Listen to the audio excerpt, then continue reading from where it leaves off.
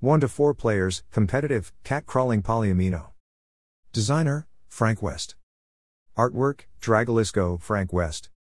Publisher, The City of Games. Release year, 2019. Origin story.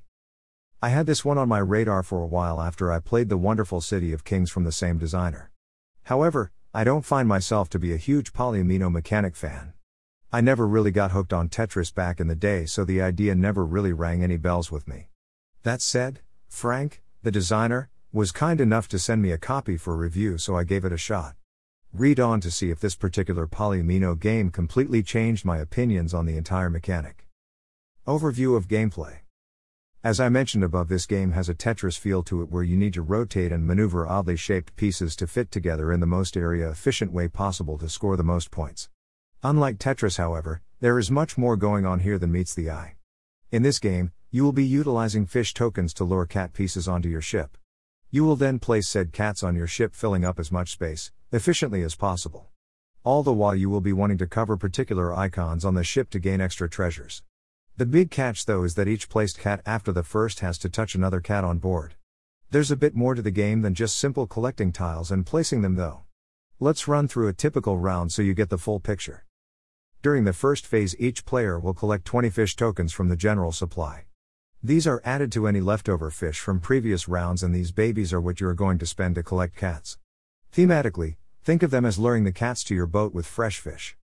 In Phase 2, players will be exploring the island, which consists of drafting cards from the discovery deck. Each player will get dealt 7 cards from which they will select 2 that they want to keep and pass the remaining cards. This process is repeated until all cards have been chosen, leaving each player with their 6 chosen cards and 1 card at the end as the leftovers. Now, with those cards in hand, each player will have to choose which cards to keep and which to discard. Each card has a cost that has to be paid if they want to keep them, and this cost is paid with the fish tokens. In Phase 3, players will check their kept cards for any lesson cards, whether public lessons or regular lessons. If players have any public lesson cards, they must place those on the table face up for everyone to see. These usually add some scoring benefit to the game for everyone, so if you play one, then you would probably want to be the person that would benefit the most. The regular lesson cards are similar, except they are placed face down next to you and will give only the player that played them an extra bonus at the end of the game. During Phase 4, we are rescuing the cats. In this phase, players will be taking turns playing their rescue cards to collect cat tokens to play on their ship. At the start of this phase, all players will choose which cards they want to play and place them face down in front of them.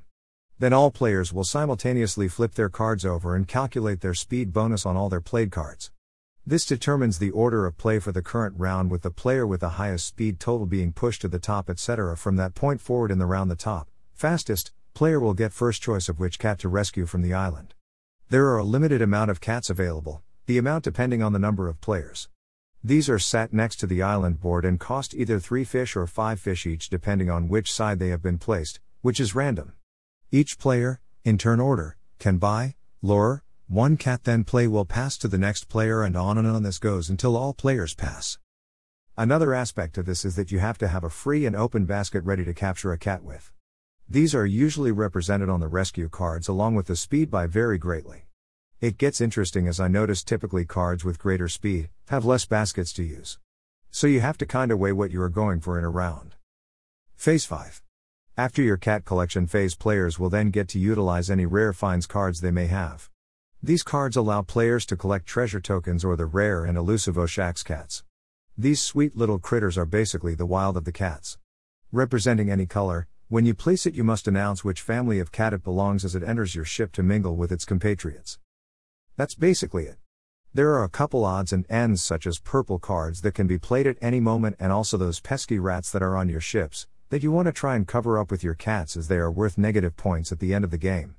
After 5 days, rounds, the game will come to an end and players will calculate their total scores based around a variety of scoring bits. Rats and empty space in rooms is worth negative points, however a variety of different cat families, colors, is worth more points. The rare treasures you find are worth extra, whereas the common treasures are not worth anything, other than being helpful for filling up negative space. All the lesson cards points are also added, and whoever has the most points is the winner. Components/game board. Love the components, especially the cat meeples. There are 30 total cat meeps in 5 different colors and forms. They are very easy to differentiate on the board and also just look awesome.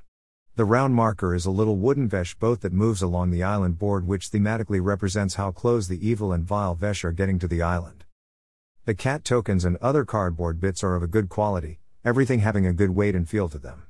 All the cards all have a nice finish and feel premium, and the boards look and feel good as well. There is a cloth bag that holds all the cat tiles to be drawn, and this is also of a good quality. Zero complaints component-wise with this one. I would score it above average.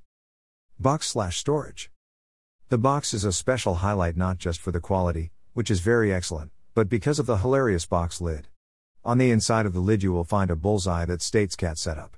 I mean, I'm sure any of you that has a cat lurking around their house already knows how much a standard house cat just loves boxes. This box lid is no exception. Mere minutes after setting my box lid trap down, our cat already found herself sitting in it, eyeing me with disgust that I would dare look at her. Beyond the fun lid, the box is of a very high quality, thick and sturdy. Glossy with the spot UV effect on the cover and has an extremely nice feel to it. For all that I wish the inside was as nice. There is no insert at all, so you will find yourself bagging up almost everything, although the nice cloth bag does a great job of holding all the cat tiles. A small mark missed in an otherwise exceptional box. Visual appeal/theme. The theming of this game is very well done to breathe life into it. There are snippets all over the rulebook that give little details of the story of the Vesh and the Cat Island. These snips are intertwined into the phases of play to show players how each phase thematically ties to the gameplay. I like this a lot and think it really elevates the gameplay to a new level. Visually speaking, the game looks stunning. I already spoke a bit about the colorful cat meeples, but also the cat tiles look excellent with various interesting looking colorful cats adorned throughout.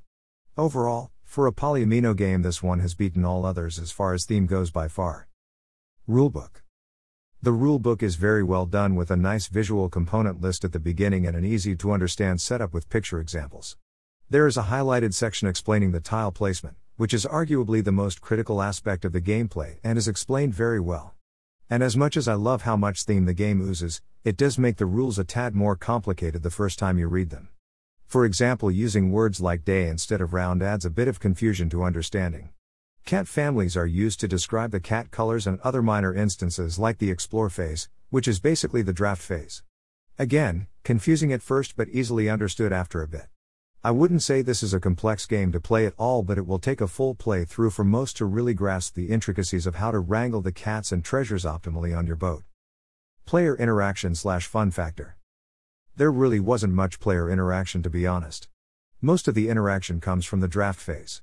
The worry of a player snatching a particular cat or treasure token you want, which lends to you worrying just how much speed or baskets you want to play during a round. But beyond that, players will be filling up their own individual boats with their own collected cats. I wouldn't go so far to call this game multiplayer solitaire, but it's pretty close. That said, I had a good time while playing, sitting there hoping beyond hope that another green cat would be drawn from the bag to extend my green cat family. Or eyeing that particular rare treasure token, knowing I could get it during the treasure phase. And that feeling of hopelessness when another player snatches it before I can. It's all good, and the fact a game can elicit these feelings from me is a sure sign that I am invested in what I am playing. Optimal player count/replayability. The game plays up to 4 but also has a dedicated solo mode for those wanting to go it alone. I can't speak to how the solo mode plays, but can tell you it is fully fleshed out. There are specific decks that you use just for the solo play and a bit in the back of the rulebook explaining the differences. As for the multiplayer mode, I would recommend 2 or 3 players. I did experience a bit of downtime when playing, as some players will have that hard decision of exactly how to place their acquired cat. Although, you could probably just move on once selected.